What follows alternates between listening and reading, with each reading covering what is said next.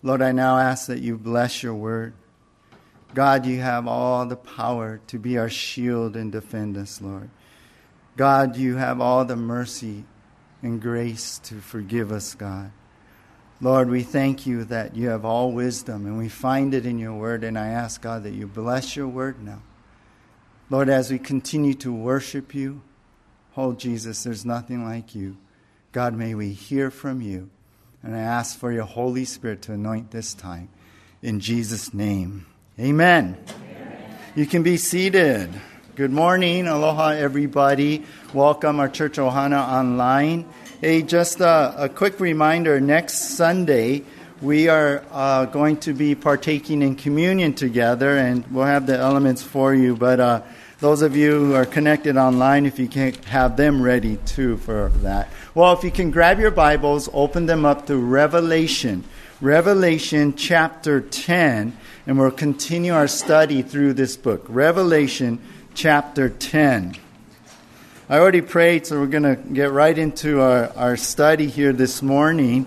And in Revelation 10, we are going to see the bittersweet reality. That's the title of our message this morning, the bittersweet reality. Now, this morning we're going to cover the whole chapter from verse 1 through 11. And so we're going to just take that whole thing this morning. I know we've been kind of going slow and taking parts, but today we're going to take this whole chapter, which isn't too bad. It's 11 verses, so not too bad. But anyway, the title again is The Bittersweet Reality.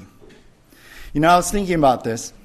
Isn't this awesome that the Olympics have started? How many of you have watched the Olympics? Yeah, or the opening ceremonies. Yeah, I love the Olympics. I'm excited for it to be here finally. And first time they're having surfing. And we know that a couple of Hawaii guys, John Florence and Carissa Moore, are in competition. So we're going to be rooting for them. I think they made it past the first heat in the qualifying. Now, the Summer Olympics have become, but the Tokyo Olympics is like never before, right? I was reading how the Olympics have persevered over its 125-year modern history through wars, boycotts, protests, controversies, and now, add to that, the world pandemic. Because of the coronavirus, the Tokyo Olympics broke new ground because for the first time ever, the Olympics has been delayed 12 months, 1 year, right? And for the first time, the delay pushed it into odd-numbered years. I didn't know that. It was always even-numbered. As a matter of fact, I'm watching the Olympics, and still the banners, everything still say 2020. I'm thinking, what?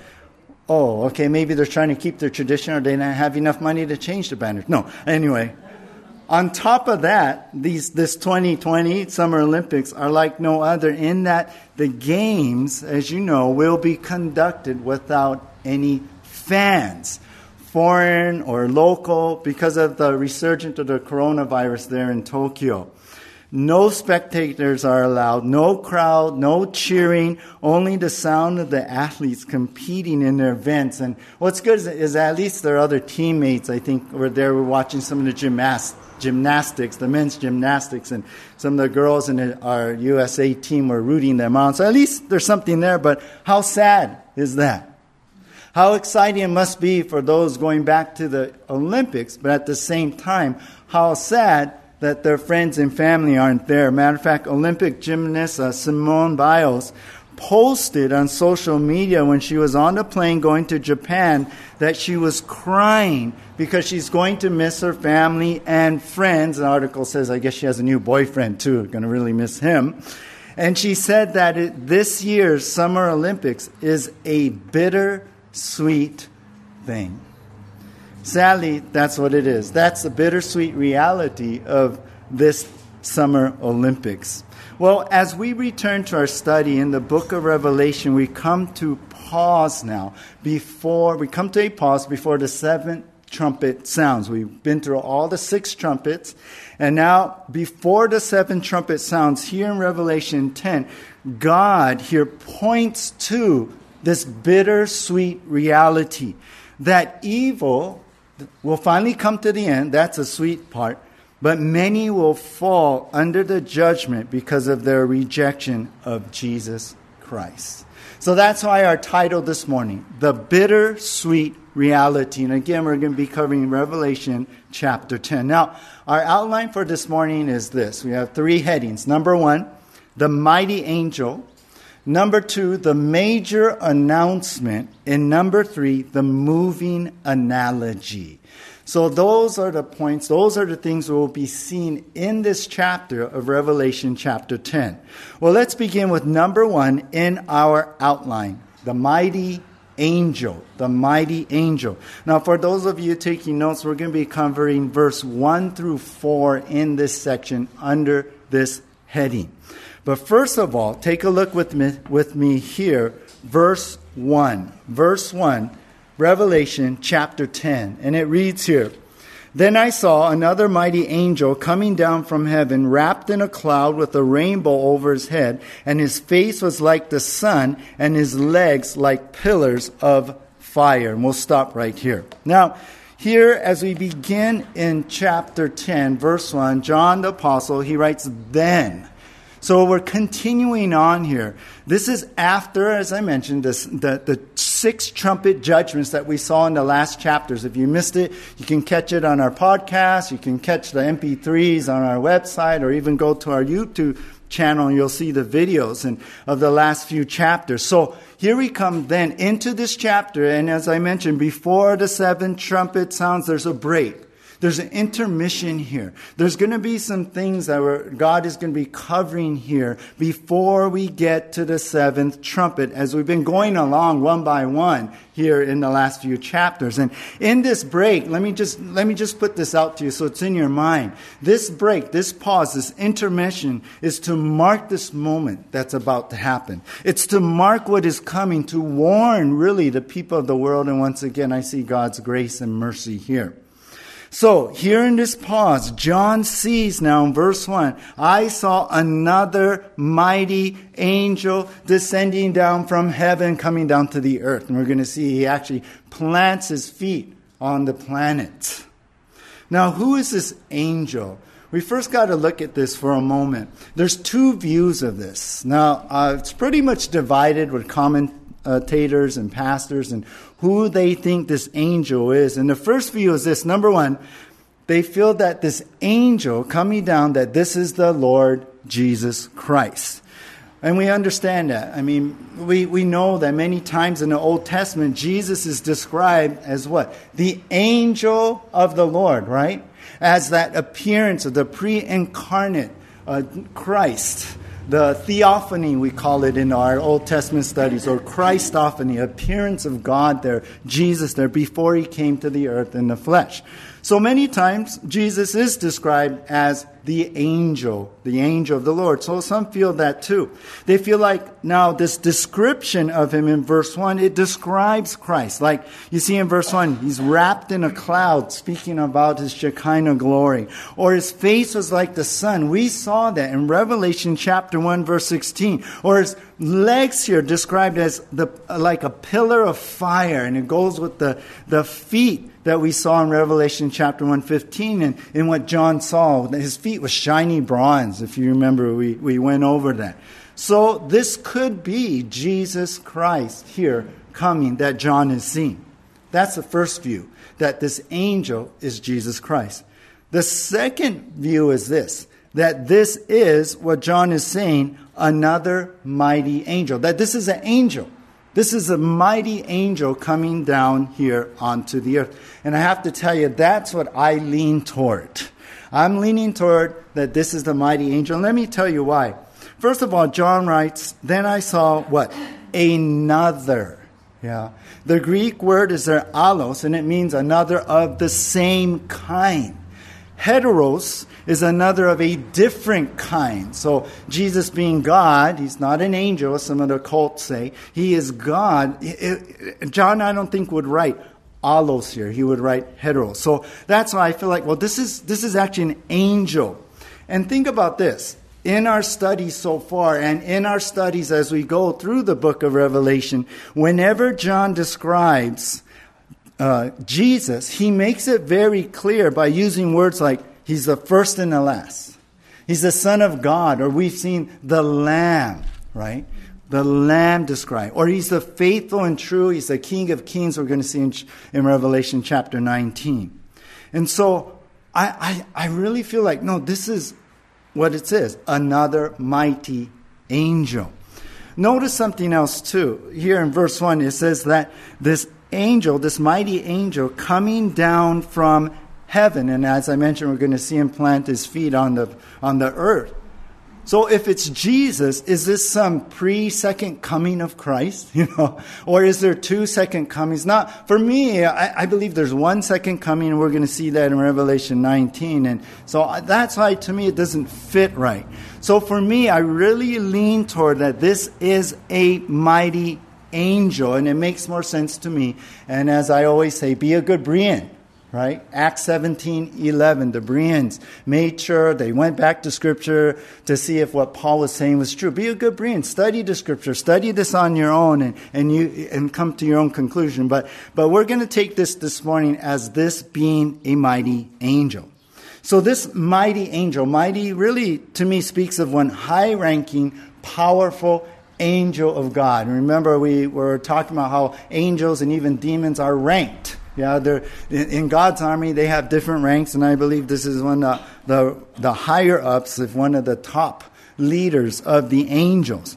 And so we see this mighty angel now in verse 1, wrapped in a cloud. I believe that just speaks of how he's coming in the glory of heaven. He's coming from heaven, and there's a rainbow over his head, and I believe he's coming directly from the throne of God, because if you remember Revelation 4:3. The throne of God had a rainbow around it. So it's just showing he's coming from God. He's being sent from the Lord. He's coming with the glory of heaven. He's sent directly from God. And his face was like the sun. And many times that speaks about the holiness of God. And so I would think this is the holiness of this angel. This is a holy angel. It's not one of those demonic ones we've been seeing in the last 2 messages. And his legs like pillars of fire. Now, fire in the Bible usually it represents judgment. So he's coming with this message of fire, that judgment is about to come upon the world. So to me, and I hope you can follow me with this, and again, you can study this on your own, but to me, this is one of the mighty angels of God. I like something J. Vernon McGee said about this. He said, if you go with either crowd, you will be in good company. Like if you think it's Jesus or you think it's an angel. But then he said, but if you want to be right, you want to come along with me on this. I like that. I think he had a smile on his face when he said that. All right. So this mighty angel comes down, and John describes his appearance. Now, look at verse 2, but just the first part. In verse 2, it says, he had a little scroll open in his hand. Now, stop there. Now, this mighty angel, John describes him, and then John notices in his hand there's this little scroll that's open. Now, in the Greek word, the Greek word for those 2 words, little scroll, is actually bibliardion. And it means small scroll. And you remember back then that scrolls are like the books. That's how they wrote things and all. So this was like you could say an ancient booklet. Maybe think about it that way. Now, I believe this scroll is different from chapter 5. Remember when Jesus took the scroll? And as we studied it, it was the title deed to the earth. Well, back then, in chapter 5, the word for scroll is biblion, different from bibliardion. It's a regular-sized scroll in chapter 5. But here, this angel has this little scroll. By the way, angel, the word actually means messenger. It literally means that's part of the meaning of this word. So, I believe God sent this angel with this little scroll because it holds a message. And I think the message is the scroll tells of what's coming next. It's like Ezekiel chapter 2, verse 9 and 10. And let me read to you, this is the NLT version. It says, then I looked, and I saw a hand reaching out to me. This is the prophet Ezekiel talking. It held a scroll, which he unrolled, and I saw that both sides were covered with, and look, funeral songs, words of sorrow and pronouncements of doom. When that happened, right, God was speaking to Ezekiel about the judgment that was going to fall upon Israel because they had abandoned God and gone after idols. So I think that's the same idea. Many things that we're going to see in Revelation tied to things that happened in the Old Testament. So this little scroll is the official notice, you know what, that the beginning of the end to evil is finally here. That's what's unfolding in our chapter here. That's what we're going to see. And we'll clarify that as we go on in this chapter. This little scroll is the official notice that the beginning of the end to evil is finally here. Now, you remember back in chapter 6, 7 seals were broken open, right? It brought upon the world cataclysmic events upon the earth. And remember, out of the 7th seal came the 7 trumpets. And we've seen 6 of them, right? The natural calamity, the demonic calamity, and the last 2 trumpet sounds. Well, out of the 7th trumpet that we will be seeing will come out 7 bowl judgments. And after the 7 bowl judgments, you know what happens? Jesus Christ returns. So you see, we're rolling into the end of the end here, the beginning of the end of evil. This is a huge moment in the history of the world. And I believe that's why there's this pause. There's a pause here before the 7 trumpets sounded. It's marking this moment. It's showing that, hey, we're right here. We're coming to the end here.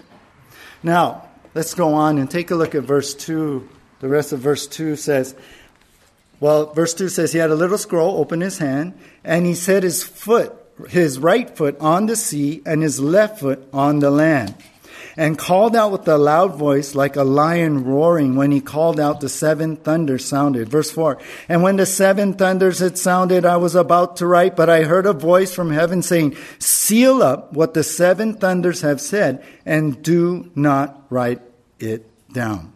All right, so the mighty angel comes down, and he puts his right foot on the sea, his left foot on the land.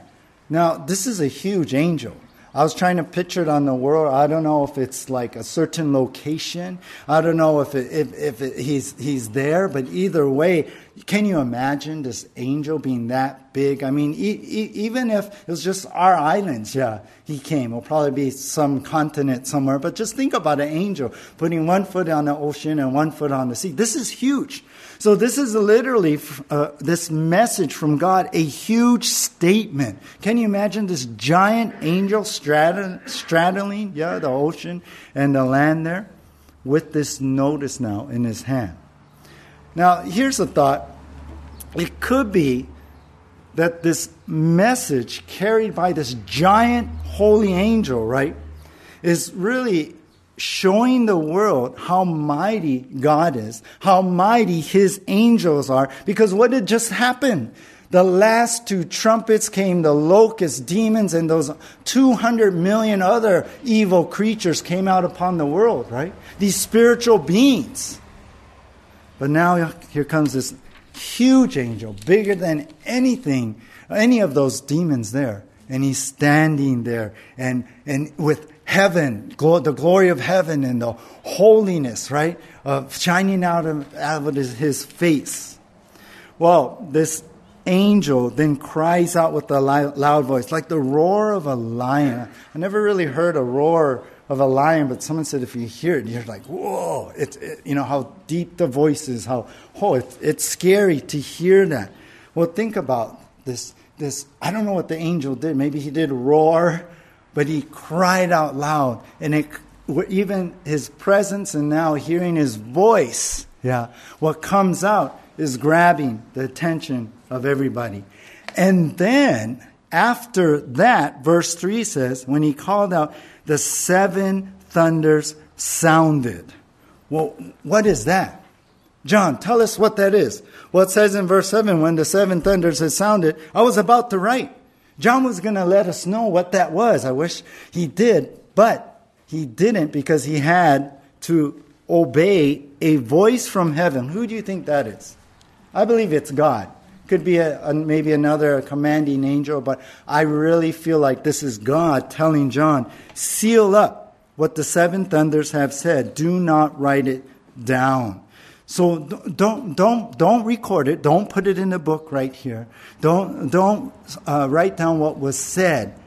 Leave it and leave it as unknown. What was said? What do you think what was there? I don't know. Some say maybe it's 7 judgments. The 7 thunders are 7 judgments perhaps in God's words that he's saying, and he's warning the earth with. No one really knows. Maybe it's this message for the people of the world at that time that they need to hear along with what they see. I don't know.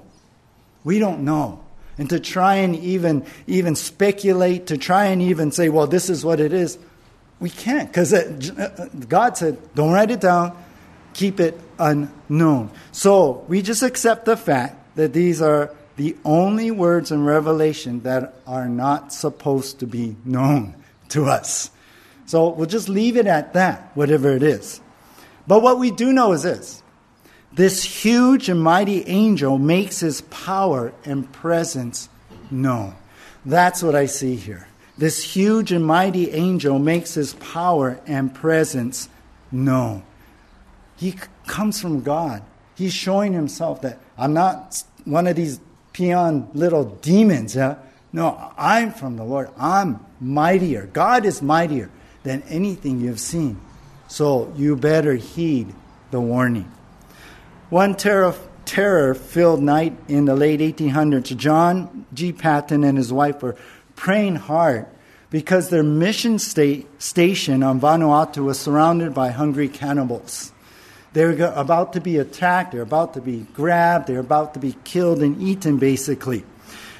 These cannibals, this tribe, was ready to burn down the mission station, kill the family and all. But when daylight came, Paton was surprised and amazed to see that their attackers, they were all gone. 1 year later, the tribe's chief had come to be saved. He received Jesus as his Lord and Savior. And the missionary, they were talking story. And so Paton wondered, hey, you remember that night? About a year ago, when you guys are surrounding us and you're about to, kill us and eat us. And he was asking, you remember that night? Well, the chief said this. He asked Paton a question. Who were all those men with you there? Paton was thinking, well, I don't know anyone else, but it was just our family that was there. And then the chief said, we were afraid to attack you guys because there were hundreds of big men in shining garments with drawn swords circling your place. I believe that's angels, right? I believe God sent angels to protect the missionary and their family. Aren't you glad God's holy angels are on our side as believers? Aren't you glad? They're powerful. We know one angel killed 186,000 Assyrians, right? And I think it was 1 Kings in the Old Testament. They are powerful beings. There's a battle with demons, but with God, they're powerful. They're more powerful, I would say. So no worries with these guys around. So I think this huge and mighty angel makes his power and presence known to the world. How powerful God is and how more powerful with God these angels are. So we see number 1, the mighty angel.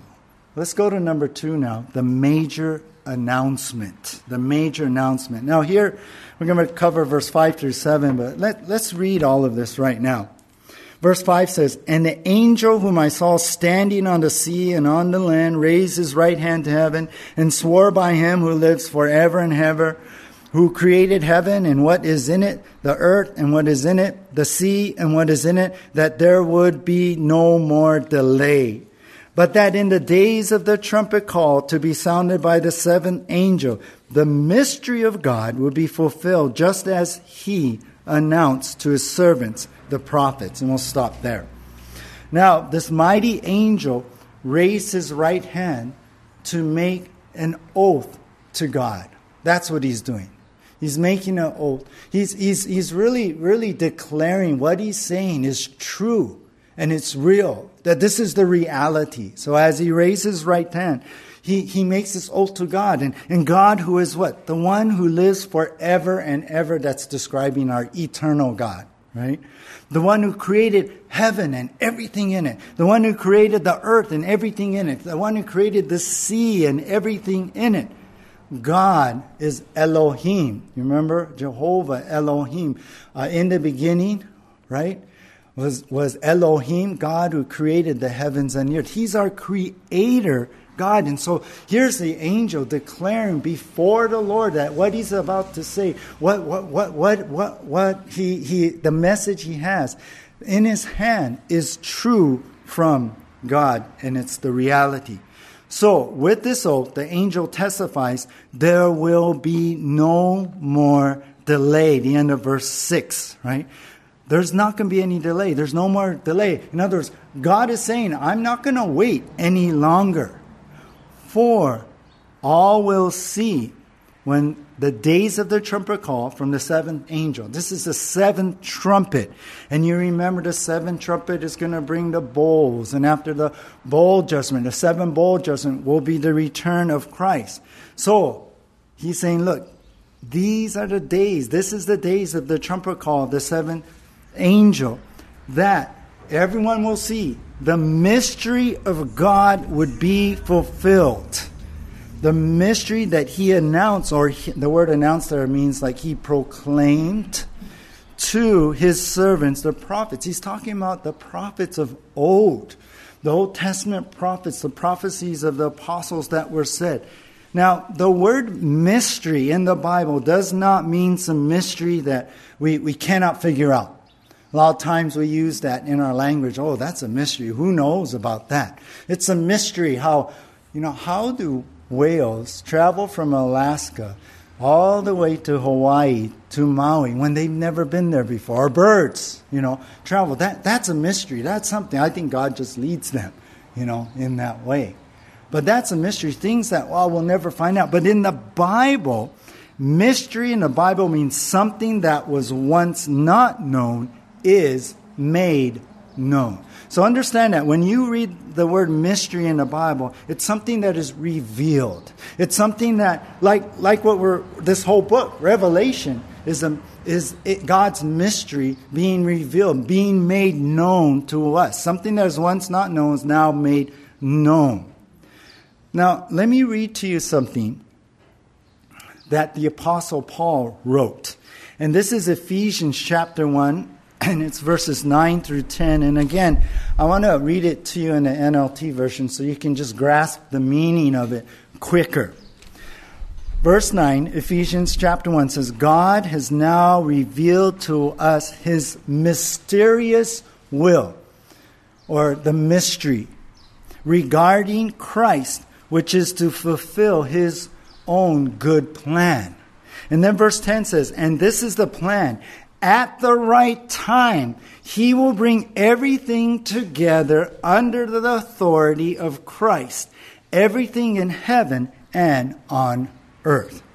You see, Paul is talking about the day when Christ, our Lord, will come back and rule and reign on the earth. When everything, heaven and earth, will be submitted to him. When evil will be gone. This is the plan of God. So I believe what is being written here in verse 7, the mystery of God to be fulfilled, is talking about what Paul wrote in Ephesians chapter 1, verse 9 and 10. That God promised, God prophesied, God told the prophets in the Old Testament that one day he would bring an end to evil and he would judge the world. And all of history is heading that way. And that one day Christ would return. So this is the moment before the end, the beginning of the end, when the end of evil comes, the world is judged, and all of history has been heading toward that way. And this is the moment we see in chapter 10, when it's all about to happen. So you see, by the raising of his hand, the angel declares the final judgment and Christ's return in end-time prophecy are about to come to pass. This is it, guys, he's saying. We're at this moment. Everything that the prophets have said in our Bibles, what the apostles were talking about, what Paul wrote about, this mystery, the prophecy, it's all about to happen. By raising his hand, the angel declares, this is the truth. I say this before the Lord. The final judgment, Christ's return, all spoken about, end-time prophecy is about to come to pass. So can you imagine? This is that moment here. The bowls, and right after that, Christ returns. Now, there's a lot of other stuff we're going to be seeing in this book and the rest of this book. But at this time, this is that moment. On our first trip, or one of our trips, actually, I should say, to the Big Island, but I think it was our first trip as a family, with our whole family.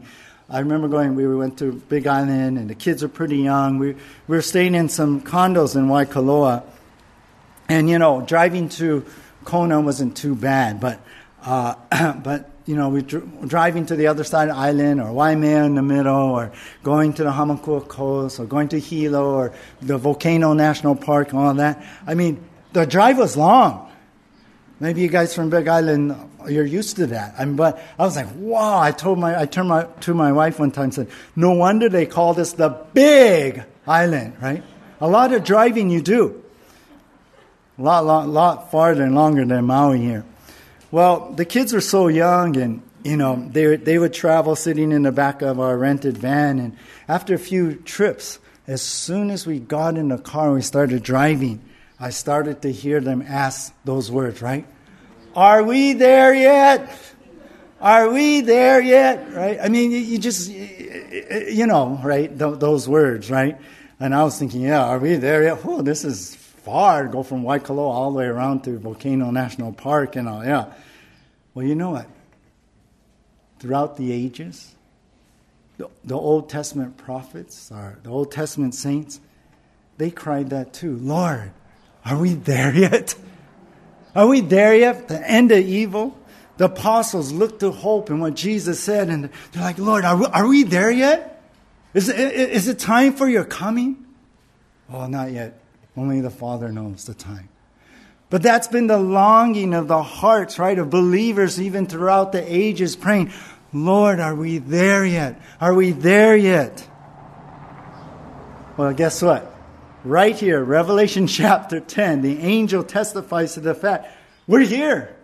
We're finally here, the beginning of the end, this last part, the end of Satan, the end of evil, the end of wickedness, the end of suffering and consequences of sin. It's coming. It's coming, you guys. Maybe right now there is sin. Maybe right now there's evil and wickedness in the world. Maybe you're suffering under that. Maybe you're suffering under the spiritual battle, and Satan and his demons are doing much, right? To bring consequences upon the world, to bring down the world. But there will be an end to it. Amen? That's our hope. That's what we know. And right here, the angels declaring the same thing. We have hope, you guys, in Jesus. Are you tired of the consequences of sin, of the fall? Maybe, are you tired of your own personal failures and all, and how the evil in the world is pressing down, right? Are you frustrated maybe in the way things are? Our world is heading toward, our government, our society. Put your hope in Jesus. Put your hope in Jesus. Because Satan is heading for his end. And know this, if you're a believer, right, you have victory already. You have victory right now. Jesus has won already when he died on a cross and he rose again from the grave. You have victory already. So put your hope in Jesus. There's victory for you today. No matter what you're going through, no matter what you're struggling with, yeah. Jesus Christ is our Jehovah Nissi, our victory, our banner over us. Here's our Jehovah Rapha, our healer, who can heal us and free us from our sin. And no matter what you're going through, He is our Jehovah Shalom. He is your peace. He's your hope today. And know that one day, all this evil, all this craziness in this world, all this darkness will come to an end.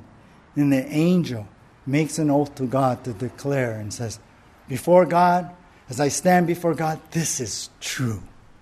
Let's go on to number 3 now, the moving analogy. So we've seen the mighty angel, the major announcement, and now number 3, the moving analogy. And this will cover the verses in the rest of this chapter. But first of all, look at verse 8 through 10. Verse 8 through 10 says, Then the voice that I heard from heaven spoke to me again, saying, Go, take the scroll that is open in the hand of the angel, who is standing on the sea and on the land. So I went to the angel and told him to give me the little scroll, and he said to me, Take and eat it. It will make your stomach bitter, but in your mouth it will be sweet as honey. And I took the little scroll from the hand of the angel and ate it. It was sweet as honey in my mouth, and when I had eaten it, my stomach was made bitter. So, after this, after sees the angel declare to the world that the end is coming, this is the beginning of the end, a voice comes from heaven to John and says, Take the scroll. Now, I feel like this is God again. This is God telling John to take that scroll that's in his hand. And so he goes to the angel and he says, Hey, he comes to him, and I'm sure the angel heard this. The angel says, Here, take it. Take the scroll. But let me tell you something. It's going to make your stomach bitter, but it'll be sweet as honey to your mouth. And so he ate it. Now, did John really eat this scroll? I don't know. I mean, is it symbolic? I tend to believe that he did, because he describes what was in his mouth and what was in his stomach. So maybe this little scroll that was in the angel's giant hand maybe turned into a nice little sushi roll or something. A scroll roll, Ooh, yummy. That sounds good right now. Yeah. But a sushi roll. And he gobbles that up. And I think he ate it for this analogy. And then John found exactly what the angel said in his mouth. Oh, it tasted sweet like honey. But when it hit his stomach, it became bitter. It gave him this sore stomach, yeah? So why did this little scroll do that? Why did God have John do that? Why did this happen? Because this official notice, this little scroll, it contains sweet and sour news. It contains good news and bad news. It contains sweet and bitter news. And here's what it is. The sweet is Jesus coming to end all evil. That's the great thing, right? We can't wait for that. That's a sweet news. But the bitter is many will suffer and die in the judgment that is coming also. That's why there's a sweet and bitter. That's why there's a bitter and sweet to this. It's interesting. The prophet Ezekiel experienced a similar thing when God had him eat a scroll in Ezekiel chapter 3:3. This was God's message to unfaithful Israel. This was God even reaching out in mercy to Israel, but as a prophet, as a symbol, as an analogy in this way. And then later in Ezekiel 3:14, that sweetness turned sour in his soul. He said, I went in bitterness. Why? Because he was to prophesy to Israel that God would reject them and they would be under his judgment. You see, Ezekiel felt that bitterness of judgment. And that's what John is feeling right now. You know what? I think, and this is interesting to me, I think with Ezekiel, God was trying to show him something. God wanted Ezekiel to understand how God feels himself. So eat this. I want you to experience what I'm going through. God said later in Ezekiel 18:23, said, Have I any pleasure in the death of the wicked, declares the Lord God, and not rather that he should turn from his way and live? I think that's the sweet and sour of what God experiences. God is love. And he desires no one perish. But if people reject Jesus, then the judgment must fall, because God is holy also. So God is love, God is holy, and that's the sweetness and the bitterness, the sour that God feels in all of this. So it's sweet to think that Jesus is coming soon, right? That we're going to be in heaven with him. That we can rid ourselves of our flesh and rid ourselves of this battle with sin and Satan and the demons, and we'll be in heaven with God. But the sour to the soul is that after the rapture, all these events that we've been reading about are going to happen to the world. To people who are left, to those loved ones or our family or neighbors that we know that if they don't receive Christ before the rapture, they're going to be left to all these events coming upon them. That's the bitter-sweet reality of this. Do you understand now? Do you understand what the sweet to the honey but sour to the stomach is? You know what? The gospel is bittersweet also. Think about that. The gospel is bittersweet. If you don't repent of your sins, you will die in your sin and have to face an eternity in hell. That's the judgment for sin.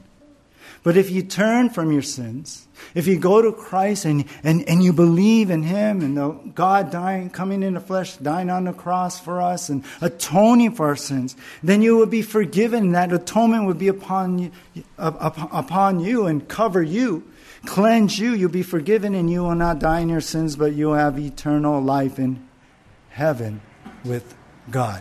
You see the bitter and the sweet there? The gospel truth is the same thing. So wherever you're at today, turn to Christ. Go after him more than ever before. Receive him if you never received Christ. If you're connected online right now or you happen to pick this up later, Jesus loves you. He's reaching out to you right now. He's knocking on the door of your heart. Accept him in your heart. Go to the cross and be forgiven of your sins. Be freed of the bondage of sin. In Christ, he will forgive you and cleanse you, and he will give you eternal life. That's the reality here. That's the sweetness of coming to Christ. But if not, there's a bitterness. And that's the reality. All right, verse 11, our last verse here. And it says in Revelation 10:11, and I was told, you must again prophesy about many peoples and nations and languages and kings. So with this bittersweet reality that John now experiences, that John sees, God tells John he must continue to prophesy. He must continue to write about what's coming, about this future, about the judgment that will fall upon many peoples, nations, languages, and kings. Notice the word many here. Sadly, many from all walks of life will reject Jesus and fall under that judgment. And in this judgment, notice there's no distinctions. Yeah. No matter what social status you are, no matter what nationality or country you're from or what position you hold, it doesn't save you. But every sinner without Jesus Christ will have judgment fall upon them. So God puts these two things together. This bittersweet reality. And John, you got to keep prophesying. There's more people out there. Many won't follow, but we got to still keep putting the truth out. So with eating this bittersweet scroll, the moving analogy was to motivate John to keep writing in order that some may hear and repent. That's our last point. The moving analogy, this bittersweet, where he eats it and it's sweet and it's sour to his stomach, was to motivate John to keep writing in order that some may hear and repent. Keep going, John. There's more to write. We have more chapters in here to go on too. But I'm glad John didn't stop here. Yeah, he kept going because there's more to talk about. I like what Ray Stedman preached here. He said, eating the word is a way of indicating that the truth written on the scroll becomes personal. And I love that. If you think about that, I love that. This became personal for John, eating this scroll. It motivated, it moved him, put him on fire to, no, I'm going to keep writing. I'm going to keep recording what God wants me to record. I'm going to keep putting this on paper so that maybe more will hear, maybe another part of the prophecy, someone may come to believe and be saved in Christ Jesus. It moved him. It became personal. Tasting that sweetness, experiencing the bitterness. John knew how God felt, and he knew the urgency behind it. You know what they say? They say you are what you eat, right? Exactly, right? You are what you eat. I remember when Jared, my second son, when he was a baby, he ate too much carrot baby food. Yeah, the carrot baby food. I mean, we fed him a lot. He loved it, and he ate so much of it. His fingers and his skin turned orange. Basically, I mean, it was an overload of beta-carotenes, but basically he turned into a carrot. Jared, you were a carrot for a while, until his body kind of metabolized all that. Right? We understand that. You are what you eat. Your body metabolizes that food. And so here's John. He ate the scroll, and he felt what God feels. The sweetness, the end finally of evil, Christ coming. But the bitter of the people were falling under the judgment. Just about eating the scroll, isn't that what the Word of God should be for you and I in our lives? I mean, when we read the Bible, we want to get into it, right? We don't want to just read it like some textbook, right? We want to study it like we are today, where it becomes a part of us, where we truly understand. It gets into our heart. It motivates us. It moves us. God's Word is what? Food, right? For our life. Many times Scripture tells us it's our food. Jesus said, right? Man shall not live by bread alone, but the very words of God. It sustains us. It nourishes us. Jeremiah 15:16. He said, your words were found and I ate them. And your words became to me a joy and the delight of my heart. For I am called by your name, O Lord God of hosts. Joy came out from it. It transformed him. It moved him. It spoke to him. It encouraged him. It strengthened him. Just like food nourishes us, so the Word should. And you know what? So what we're reading here today. Chapter 10 in our study here, it should become a part of us. It should move us. This analogy that we're reading of John eating the sweet and then his stomach becoming all sore, the bitterness of it, it should move us, right? To keep going and sharing the gospel. And keep going and sharing. You know what? Jesus is coming soon. Share what you know about some of the prophecies that are coinciding with things that are happening in this world. Share a basic one. Israel being a nation is a fulfillment of prophecy. Just Israel being a country again. No people group has ever happened like that. Only Israel.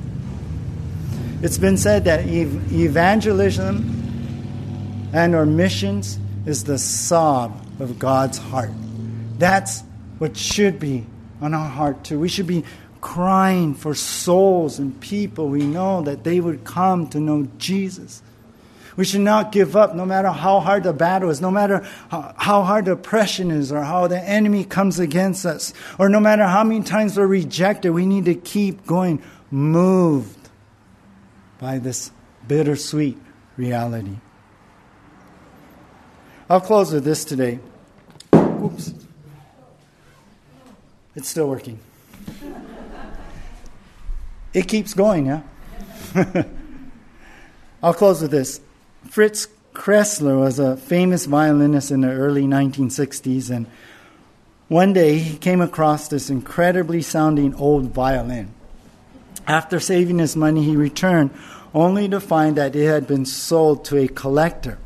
He found the collector and offered him this money to buy it. But the collector turned him down. Chrysler then asked if he could play the violin just once before it was to go on display. Permission was granted, and a great musician filled the room with this incredible, beautiful music. And the collector was visibly moved. The collector said this, "I have no right to keep it to myself. It's yours." And he said, "Take it into the world and let people hear it." That's it. That's what we need to do with the gospel. Let us be motivated. Let us be moved about God's truth in Jesus, about the truth that Jesus needs to be heard, about the reality of this truth and the reality of the future of those who don't have Christ. That needs to be known. And even if there's two sides to it, even in the bittersweet reality. Let's pray. Lord, I pray that we have been motivated and stirred, God. I pray that each one of us have been enlightened here by the revelation of understanding what the mystery, God, quote unquote, is, of how you are revealed to us and reminded us of what's coming. And at this moment in Revelation 10, the angel declares as he stands before you that this is the truth of what is going to happen. God, we are here today reading this, and we know we need to declare the same thing, God. The truth of what's coming around the corner, I believe.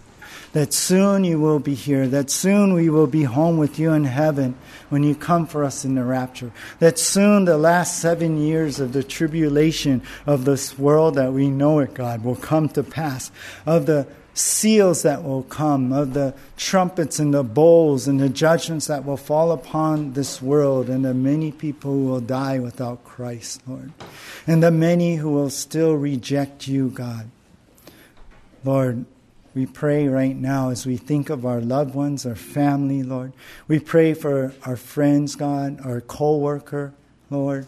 We pray for those around us, our neighbors, and those who do not know you. Right now as we think of them, as we see the images of their faces in our minds, God, we ask that you would save their souls, Lord. And that if it would be your will, that you would use us as a light, as a voice, God. As a life, God, showing what it means to be a Christian, what it means that we're forgiven, what it means that we're freed from our sin. As a voice, God, that we would be a voice of your word to the bittersweet reality of what's coming, but the truth of your love, God, and what you've done. Oh, Lord, we are just weak, feeble, foolish people. I am, God. And I thank you that you give me mercy every day and forgive me, Lord, because I fail you and I sin. But God, I want to be your servant, and I know each one of us here want to be your servant, Lord. We want to serve you. We don't want to serve our own needs, our own pleasures, God. But we want to serve you and be submitted to you, Jesus. Lord, there's no one else like you. There's nothing, God, that will satisfy. There's nothing that will fulfill. Only you, Jesus. And so, God, we come to you right now. And as you fill us, Lord, may you use us, God, as tools to spread your kingdom, to further your kingdom with the light of the gospel, Lord, as time is running out. Forgive us, God, for ignoring that call, Lord. Forgive us for not being faithful to it. But, Lord, stir us up to keep going and keep going and keep fighting the good fight. In Jesus' name, amen.